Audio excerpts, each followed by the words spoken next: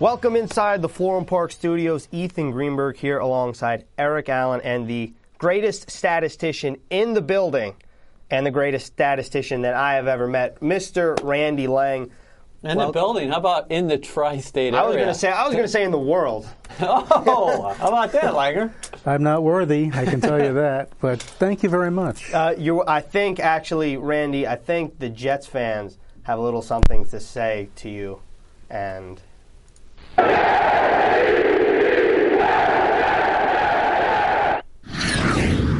Very nice. All right. Yeah, the first edition of the soundboard here. Yes, coming from the Newhouse School, Ethan Greenberg. All right. Greeny's the host and he's the board op. We try to do it all here. Anyway, March Madness is upon us. March 22nd to date.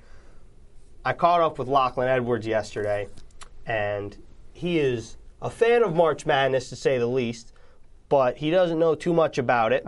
And just as a little teaser on NewYorkJets.com, in the coming days, we'll have a profile on Lach Edwards. I asked him a series of questions, and based on his answers, we're going to determine what team Lach Edwards should be a fan of. So my question to you then is, obviously EA is a Gator Nation guy. I have a graduate degree from Florida, so yes. And you are. I'm proud. Your Gators are playing quite well. Gator, yeah. What? Your Gators are playing quite well. Yeah, they are. I made the University of Virginia look like a high school team. And I have much respect for the University of Virginia. That's not a knock. I just think that was a monstrous win, Ethan. I think Virginia's a great team. I've seen them play, but they also lost to Syracuse in the Elite Eight last year. Therefore, propelling Syracuse to the Final Four. So I like Virginia. Hey, so I am excited to read what Lachlan Edwards, our punter from Down Under, had to say about the madness. We know you caught up with him the other day, so we're excited to see what he had to say about the tournament as we've reached the Sweet 16 now. Langer, what team do you have an allegiance toward the team? I'm on Bilal Powell's side. You're on the Ville, huh? But Louisville's out. Well, I'm on that team and Villanova, because that's Bob Parenti's team. Okay. Unfortunately, and they're both out. And Duke, they're out. And did you fill out a bracket?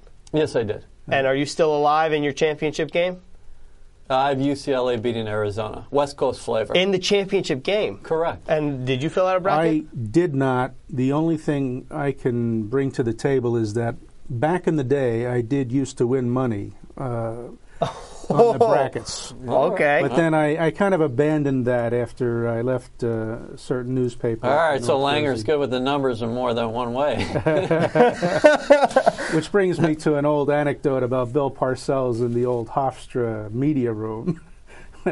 During a news conference, the phone rang. He said, "Hey, Lang, is that your bookie?" So it was not. Lang full of the stories. Unfortunately, EG is out of his bracket. He picked Louisville. So that. So that's a 24-second clock violation. Yeah. It's more than a 24-second clock violation. That is, see you later, alligator. And that's not a Florida. A lot punt. of brownie points for Bilal Powell today. You both supporting the Cardinals. Very nice. I thought I picked Louisville, honest to God, because I thought it was an under-the-radar pick. Not a lot of teams were, or not a lot of people were picking Louisville. I said, you know what? I'm going to go with them. I watched them play Syracuse twice this year.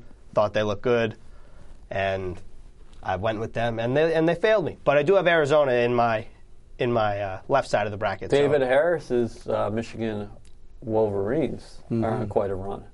That indeed they are. Four straight to win the Big Ten tournament. Not to mention that they had the whole plane scare when it slid off the runway, and they had to wear the practice jerseys in the Big Ten tourney. Sure, Harris is pretty pumped about that, and he can talk to the young buck Darren Lee about that because Ohio State didn't even make the NCAA tournament this year. Yeah, I can't say anything because Syracuse didn't make it either, and they lost to Ole Miss and they got knocked out. So Syracuse is not the best 2017 so far for the Orange. Lost their assistant coach, lost their star player. Anyway, let's talk football. Let's talk football. That's what people want, man. Let's get into it. All right, so EA last week caught up with Charles Davis, NFL Network's Charles Davis, New Paltz alum.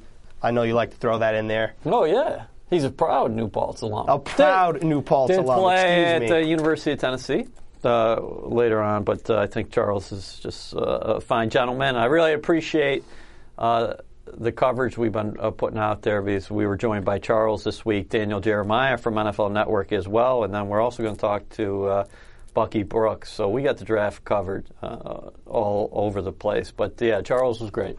NFL Draft, April 27th, 29th, Philadelphia, the city of brotherly love. And funny enough, you mentioned Charles Davis in Tennessee, just to circle back real quick.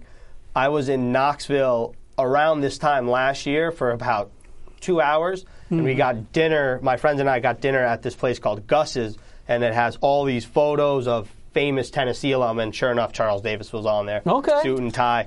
So that is my closest allegiance Peyton Manning to Charles. was probably up on the board. Yeah. Oh, yeah. If he weren't up on the board, I think there'd be a problem down in Knoxville.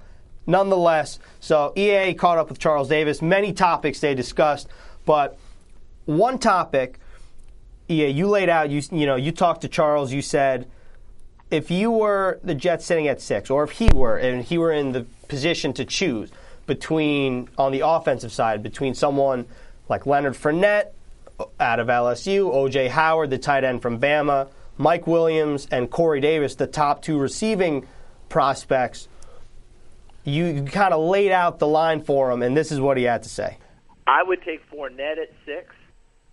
I'd be a little more leery about taking Howard at 6.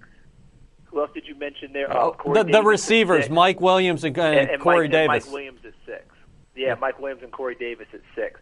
I don't know that I'd go that high for a receiver, not in this year's crop, because they are big body guys who make plays. Look, you and I will not know what Corey Davis runs, maybe ever, because he's not going to run a 40. Yep. Okay, he's not going to go out there and sprint for us, right? Because he's been injured. We know Mike Williams ran 4.55, I believe, yesterday at his pro day at Clemson. He did not run at the combine, but 4.55 is fine for him. But for me to go that high for a receiver, I want to have that whole package to go up there. Fournette, to me, you can use him for 3 downs. People act like he can't catch the football. He can. I think he catches it better coming out of school than Adrian Peterson did by far. And he's a bigger, thicker guy. Yeah, he was 240 at the combine, ran 4.51. That seemed to be unimpressive to some people, and I just started laughing. I said, "You ever want to be a defensive back or a linebacker, fill in a hole, 4.51, 240 coming at you and ready to feed you his pads?" I don't want any part of that. Fast enough. Plenty fast enough, okay? And I think he may even drop down and play around 230. So he gets a little bit quicker. He's a guy that I do believe is a 3-down running back. He's a guy that I think can have a major league impact on your offense to control some things, take the ball out of the hands of the other team, give your defense some rest, and wear down people as you go along. So to me, at 6, if they called Leonard Fournette, I think that'd be a big time pickup for them. So that's Charles Davis on those prospects right there. Now, Leonard Fournette is someone, obviously, that most pundits describe as a beast, a freak of nature, any synonym of any of those words. So you guys have seen a bunch of drafts over the years. Does Leonard Fournette, there's Leonard Fournette this year.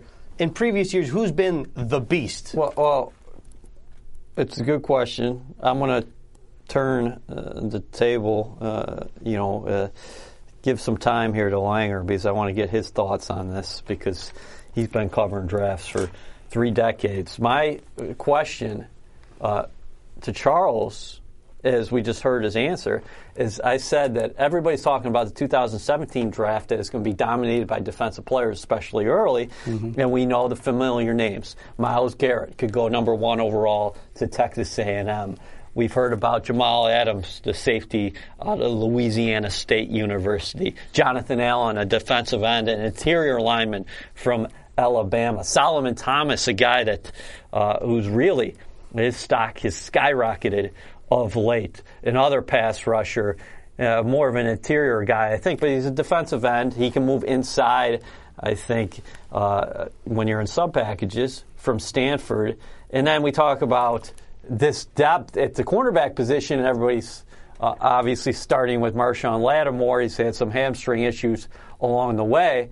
So I asked Charles about the offensive players. So, Langer, what do you think about Charles's answer? And to Ethan's question, just a follow-up on that, would you compare Fournette to anybody? And talk about our situation here at the Jets, the running back situation. Yeah, Fournette is a monster, as we've said. And I think the one fear of fans is that you get a monster for maybe 4 years, and then he's done because he's been pounding away.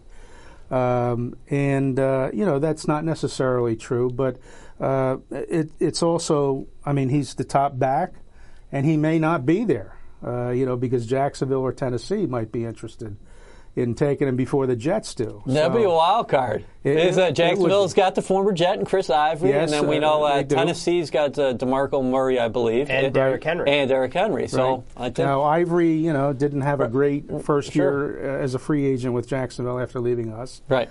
So they might be ready to move on and, try. They're rebuilding again, but they seem to have an idea of where they want to be. A lot of talent there, yep. So that could be an option for them. I kind of like what we seem to be doing, and I have no inside information. Let's always state that up front. But, Mike McCagnon has said we're in business. People want to call us. We'll answer the phones. Any round, including number 6. But where were the Jets reported to be, was it yesterday, at Mitch Trubisky's workout? Yeah, well, I'm glad you mentioned that because I want to clarify something. Because fans always ask me, and they ask you, and they even ask Ethan when he goes back to Syracuse and say, hey, were the Jets at this guy's pro day? Let's clarify this. And I'm not down-talking anybody out there, but I really want to say this, is that the Jets are represented at more than 90% of the pro days throughout the nation during this time.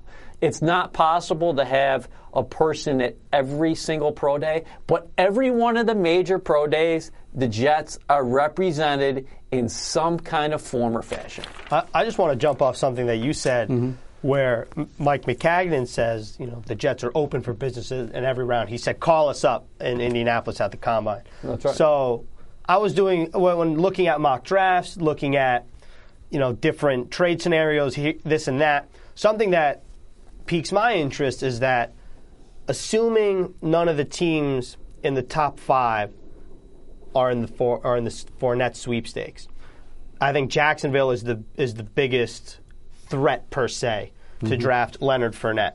So if the Jets are there at 6 and Leonard Fournette is there at 6, I think that the Jets are at the front of what I call the Leonard Fournette sweepstakes. And if a team falls in love with Fournette, that could be a potential gold mine for them. Let's say, for example, the one that comes to my mind is the Cleveland Browns sitting at 12.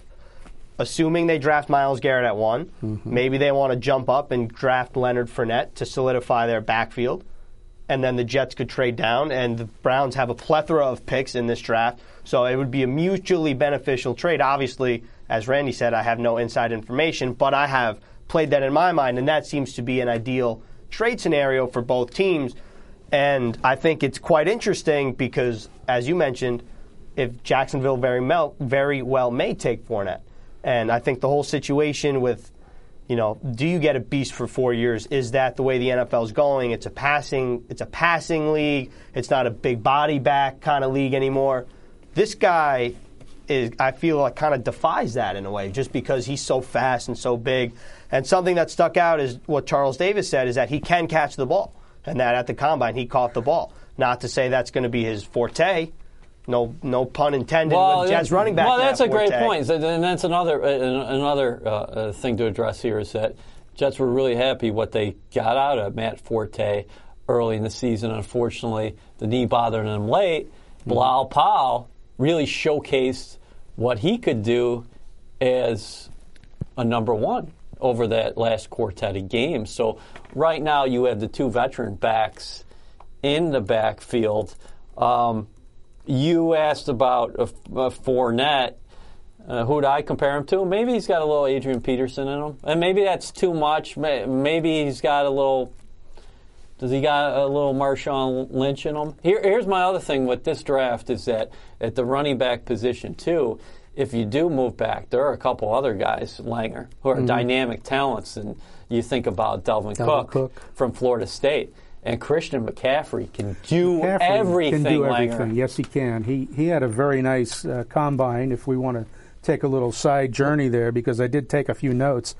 He did a 6.57 in the 3-cone, number 2 among running backs. He was a 4.22 in the 20 shuttle. That was, I believe, 4th. And he was the best running back in the 60 shuttle. And, he also, I think, did he win the Horning Award? I believe he did. He probably did. So he was the most versatile in the country. He counted for over 200 yards per game. He can return. You can line him up in the slot. You can line him up. He has receiver-like qualities. And again, he played on a Stanford team, no knock on the Cardinal, where other teams were focused on stopping him all year. He was the guy.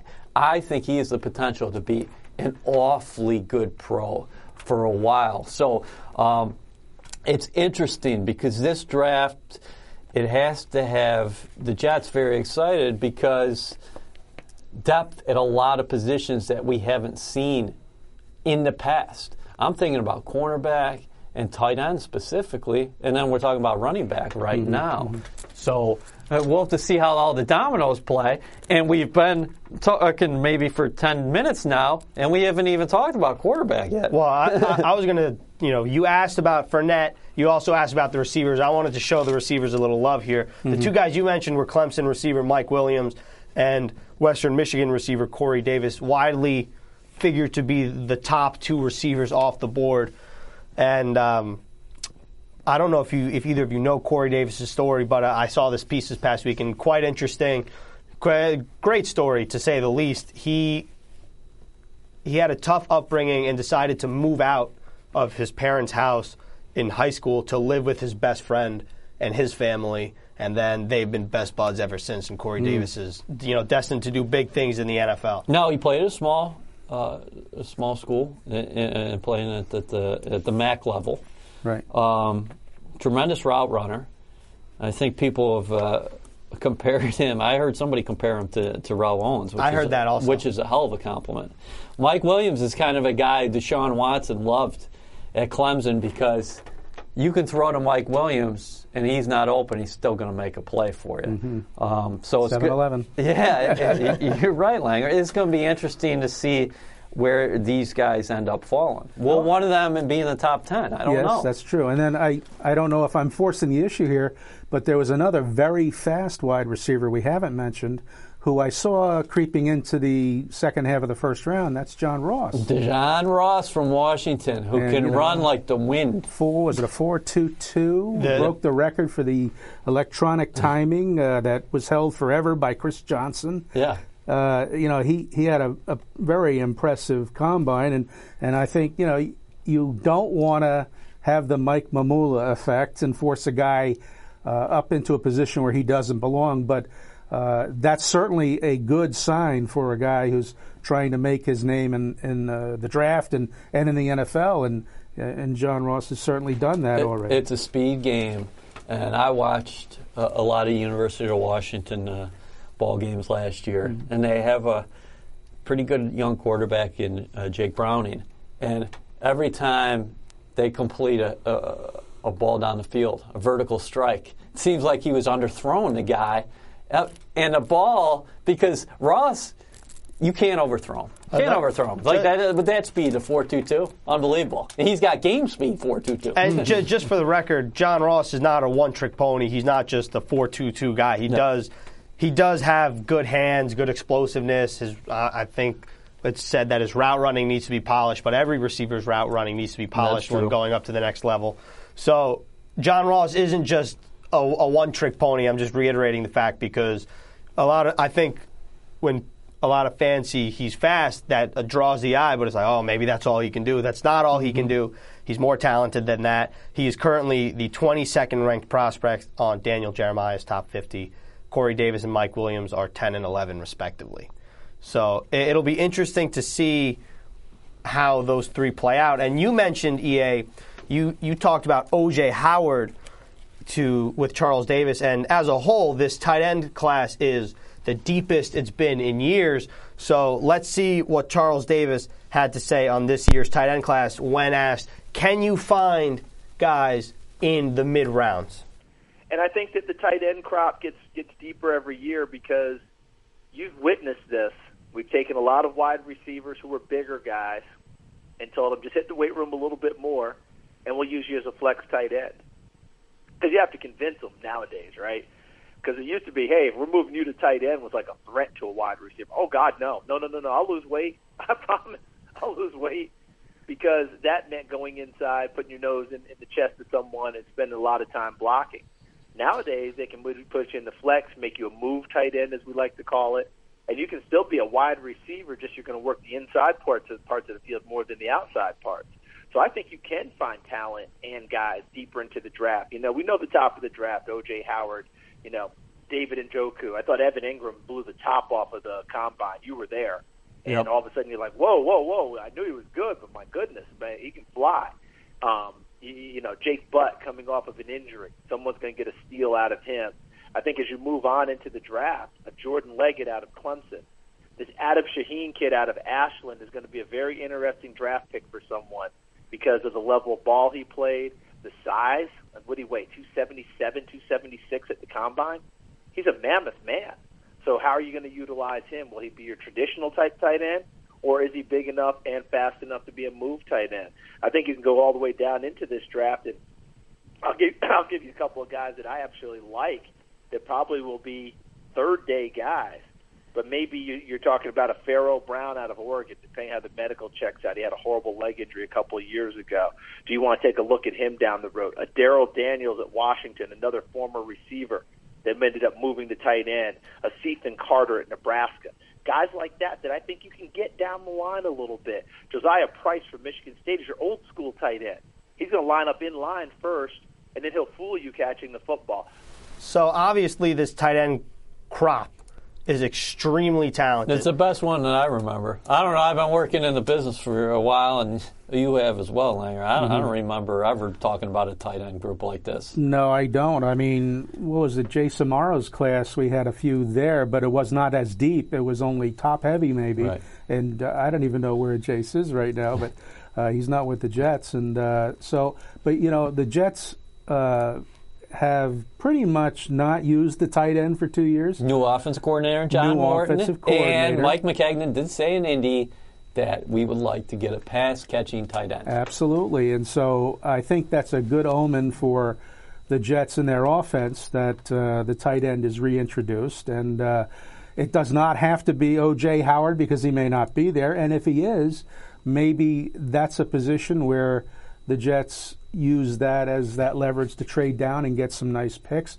And then they go with another one of those tight ends, whether it's David Njoku or whoever, later in the first round or early in the second. They tap into that depth, but they do add to that position, and they find the guy that's going to be going to have the staying power and the wherewithal to make it in the NFL and to be a force for whoever the quarterback is that the Jets settle on. So just to interrupt real quick, Jason Morrow, one, you said where is he plays for the Tennessee Titans now. He's with the Titans. Two, in his draft, Eric Ebron got drafted by the Detroit Lions. He is the last top 10 pick of a tight end, and since then there have been no top tight end picks. It could top change. 10, which could change this year. I'm not guaranteeing that. Mel Kiper had today released a mock draft, had O.J. Howard to the Jets at 6. Mm-hmm. And in Todd McShay's last mock draft, he had O.J. Howard all the way up at number 4 to the Jacksonville Jaguars because Julius Thomas is now a member of the Miami Dolphins, so they do not have a tight end or a starting caliber tight end. Maybe they do on their roster. I guess we'll find out. But O.J. Howard would be a nice addition to any club that he is a part of. Now, I want to rewind back to what McCagnon said in Indy. Said that we could be looking to add a left tackle. We want to address the quarterback position. We want to get a pass-catching tight end. Never can have enough pass rushers, and then he talked about cornerbacks. So obviously the Jets want to address a number of areas. Langer, I want to get your thoughts on the Jets' free agency to date with their addition, specifically getting Kelvin Beachum, right? Who potentially pencil him in at left tackle, I would suppose, right now. I don't think Ben Igelina has officially signed his contract, but it sounds like that could be close to happening. Maybe he battles on the right-hand side at right tackle with Brandon Shell. The quarterback position, the Jets just signed a veteran, Josh McCown, who's been around. You got the two young guys in there with Bryce Petty and Christian Hackenberg, as we know, so they addressed that. And then they go out and get Morris Claiborne at the cornerback position. Can you talk about what jumps out at you as far as the Jets' free agency so far? Well, I thought the Beachum pick was very interesting because they, that was their first move, I think, in free agency. And it addressed a need, and Beachum is not that far removed from being Ben Roethlisberger's blindside protector, and a very good one for about a year and a half. And then he got injured, and then he went to Jacksonville, and not so good last year, but he was coming back from the injury. And yet he has a very good track record. He's a good off-field guy, and that's something else that Mike McCagnon stressed. You don't want to build a roster of great off-the-field guys. They have to play football too. It looks like Kelvin Beachum can do that. So that was a very interesting choice. McCown was understated, obviously, because he's a 37 or 38 year old. Yeah, he's going to turn 38, right? Turn 38. This is going to be his 10th team. 10th team, and actually 11th pro team if you want to count the Hartford Colonials of the UFL. Yeah, you can check out Langer's listicle on McCown by the numbers on NewYorkJets.com. Go ahead. Exactly. But as far as somebody to come in, possibly win the job this year, but certainly to help the young quarterbacks, whoever they are. We know Bryce Petty. We know Christian Hackenberg. We don't know who's coming in the draft, if anyone. Right. So, you've got another group of young quarterbacks who will need some guidance. McCown is certainly a guy who can do that. And then, the Morris Claiborne pick was very interesting, the signing, just because, he's a guy who had so much expectation coming into Dallas. It seemed like he got off to a fairly good start, but then he had a lot of injuries. And, I know the Cowboys fans were kind of, we're waiting for him to get started. He finally got started last year in his fifth year. And for the first 8 games, he was one of the top cornerbacks in the league up until he got hurt. Right. And so, he had a groin injury, and that kept him out the second half of the season. But he did return for the playoffs for 1 game. He does want to play this game, and he does play it at a high level, but it's a matter of, he needs to get that continuity, that momentum going. And I don't know if he's a guy who needs that change of scenery, but maybe that's something that would work in his favor. And I thought helping the Jets secondary out, that was a good signing. Low risk, high reward signings exactly. in Beachum and Claiborne. Because, as Langer said, Beachum is a talented guy. I think he's thought highly of around the league. Now, can he take that next step? Can he become a good left tackle, where he's considered one of the better ones? Claiborne has all the talent in the world. I think what's going to help him here, which nobody's talking about right now, is we have one of the best medical staffs in the business, headed by John Melody. You look at the Jets over the years, they've done wonders with guys. So I think Morris Claiborne is going to like it here, the environment here, and he's got a tremendous opportunity. And then McCown, remember what Brandon Marshall said about him last year, is that he's a great veteran, going to know the offense, going to be a good locker room presence. And again, guys, people are saying, well, why McCown? Well, what was out there? I mean, I think the Jets did their due diligence on everything, but what was out there and what was the best fit for their team at this time? And McCown comes in here. That doesn't mean, as Randy said, Jets still could add a quarterback in the draft. And I'll tell you what, if they love one of these guys at 6, go take them if you do. I never, Randy and I discuss this all the time. Mm-hmm. You love a quarterback, you go get him. I think the biggest question with Claiborne is he going to keep number 24? That remains to be seen. But the one thing we do know is that in the Darrelle Revis interregnum, in between his his leaving and his return in 2015, the Jets did assign number 24. And they assigned it to Phillip Adams, cornerback. Phillip Adams, right. A few running backs, John Griffin, I believe, and Khalil Bell. These are guys, you don't remember because I don't even know if they made it to the regular season. Yeah, I don't think Griffin made it to the regular season. But they did wear 24 in the offseason, so the number was assigned. Yeah. After Darrelle Revis leaves the team now, does that number become available again? I don't know. But, this is a number that Mo Claiborne has worn his entire pro career.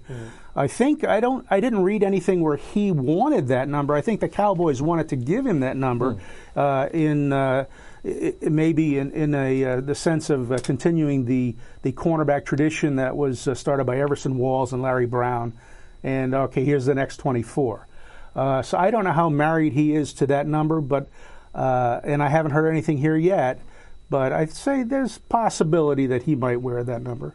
Yeah, it was encouraging. When he's on the field, he was a productive player. Like you were just mentioning, is that over the first 8 games, is that, hey, you might be able to say that he was one of the better cornerbacks in football last year. He's got all the athletic skill in the world. Beachum, another guy who's a good athlete, and I think he'll like being here with this training staff as well. And he's excited to be here. He said the Jets talked to him last offseason as well. And then McCown again. I think he's just a consummate pro. And I think he's a good guy to add in the locker room. And you want a veteran. They went in there saying, hey, listen, all options are on the table. And I bet you Mike McCagnon would still say that if you talked to him today. All options are on the table at the quarterback position. Brandon Marshall also, when he saw that McCown was signing with the Jets, he tweeted it. And he tweeted, love the signing, blah, blah, blah. I know you said that he talked highly of McCown in years past, but it is reassumed that Didn't he work with Jeremy Bates, the Jets quarterback coach, before in Chicago? What year was that? Was that 12, I think. I don't know. I think you're right. Yeah. I don't think 13. I mean, he was there 2 seasons. Right. And 13 was a very good year for him, I believe. Yeah. He had 13 touchdown passes, 1 interception. Right. I mean, that was like Nick Foles and, who else do you want to pick out from this past year who never threw? Well, Tom Brady. We won't go there. but guys who have a great sense of that offense, have the grasp of the offense, know where to go with it. He only played 8 games, I believe, that year. I mean, he was kind of a fill-in there, but he did a great job of handling that situation. He handles any situation. Yeah, smart guy. He's going to know the system. That's why he's had 10 different homes. I mean, bottom line is that here's a guy who's he's going to grasp the playbook really quickly. And I like that he's got familiarity with Jeremy Bates. Mm-hmm. And it'll be interesting to see how this offense comes together under John Morton, because we've never seen him as a professional play caller. Of course, he was at USC under Pete Carroll in 2009. That's right. Yeah, with Jeremy Bates. Also, real quick on Mo Claiborne, last season in his 7 games that he played, he allowed a 63 passer rating, which is 9th among corners, and a 51.9% catch allowed, which is 11th among cornerbacks. So there's some talent's there. And another thing we'll have to keep a watch on is the Jets could add another cornerback in this draft. A draft that is loaded not only at the cornerback position but at the safety position.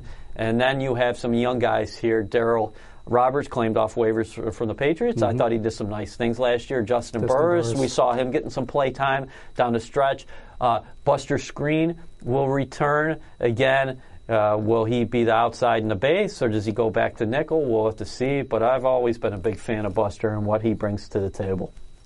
Also, quick plug, next week, cornerbacks. We talked about tight ends today.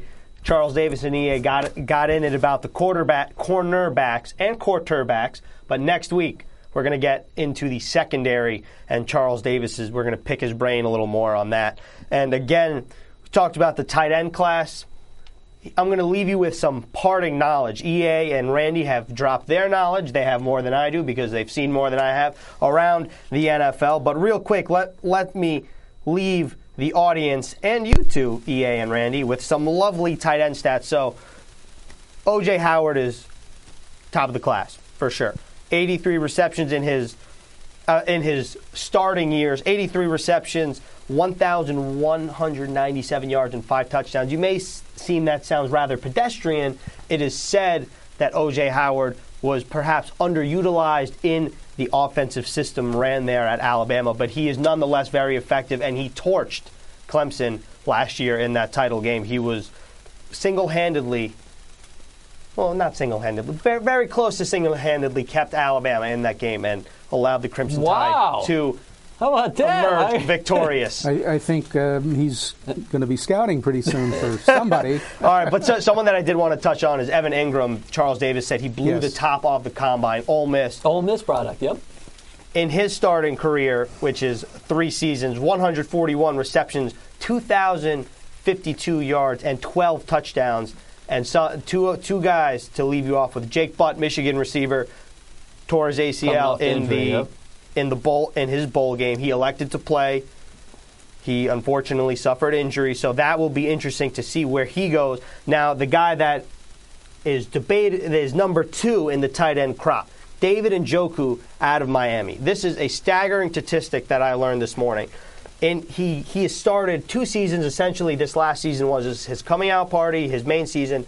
43 this year, his stat line. 43 receptions, 698 yards, and 8 touchdowns, which means that he has a touchdown reception every 5 catches. What the hell did you just say? Yep, that's right. Every 5 catches is exactly what David Njoku gets in the end zone. So he is quite the. You were waiting a long time to drop that on us, huh?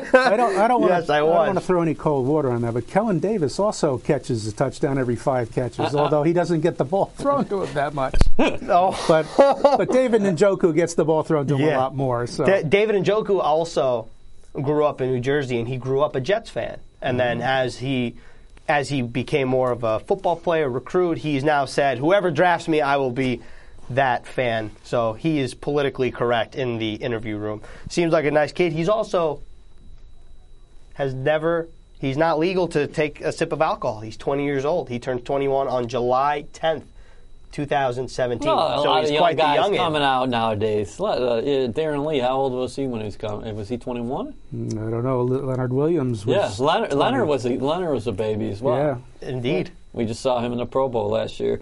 We're all excited for the draft, Ethan, and we're going to continue to keep everybody updated as far as analysis is concerned by continuing to talk amongst ourselves and also with the folks who are covering these pro days and studying tape each and every day. The Jets team in transition right now. We all know that. Langer, the team is definitely becoming younger, huh? It's becoming younger, and that's what you have to do these days. It's nice to have the old guys around for old guys like me to reminisce about, but you kind of saw it coming when last year wasn't unfolding the way everybody wanted it to. You just knew that there were going to be some tough cuts and some very popular Jets and some very long times top performers who might not be with us.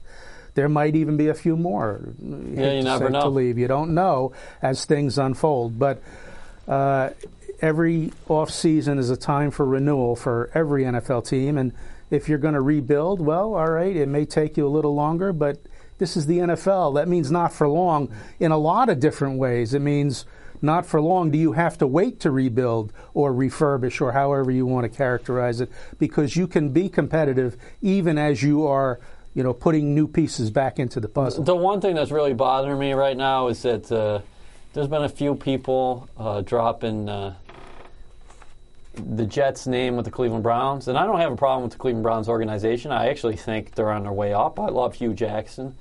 They struggled last year, but my point being is the Jets won 5 games last year. They made a lot of moves that they had to in a salary cap era. They wanted to become a younger team, and they want to build through the draft. we don't know what this team is going to look like. Everybody's looking at the roster right now, making predictions what this Jets team is going to be in 2017. We have to wait to see what happens in the draft because there are a lot of impact players, and the Jets are going to find probably multiple starters probably immediately. So it could be 3, could be 4 players coming in here, and those guys could make impacts. This draft is exciting, and the Jets have 4 picks in the first 3 rounds. And maybe all 4 of those picks, guys, could be starters for this team. And again, the Jets, if they move back from 6, we add another starter to that. They could have 6 picks in the first 3 rounds. So I think it's way too early to say, okay, the Jets are going to be this, Jets are going to be that. Well, let's wait to see. EA is saying, slow your horses. Yeah. Hold them back a little bit. Well, yeah, I think you do have to. I think that's the fair thing to do right now. April's draft, a little over a month away, March 22nd now, April 27th to the 29th in the city of brotherly love, Philadelphia. It's going to be a great time. We have your coverage, NewYorkJets.com. As we mentioned, Charles Davis was indirectly with us today in bits and pieces of his knowledge. Charles is always with us. Charles is always with us. But he's still alive. Don't worry.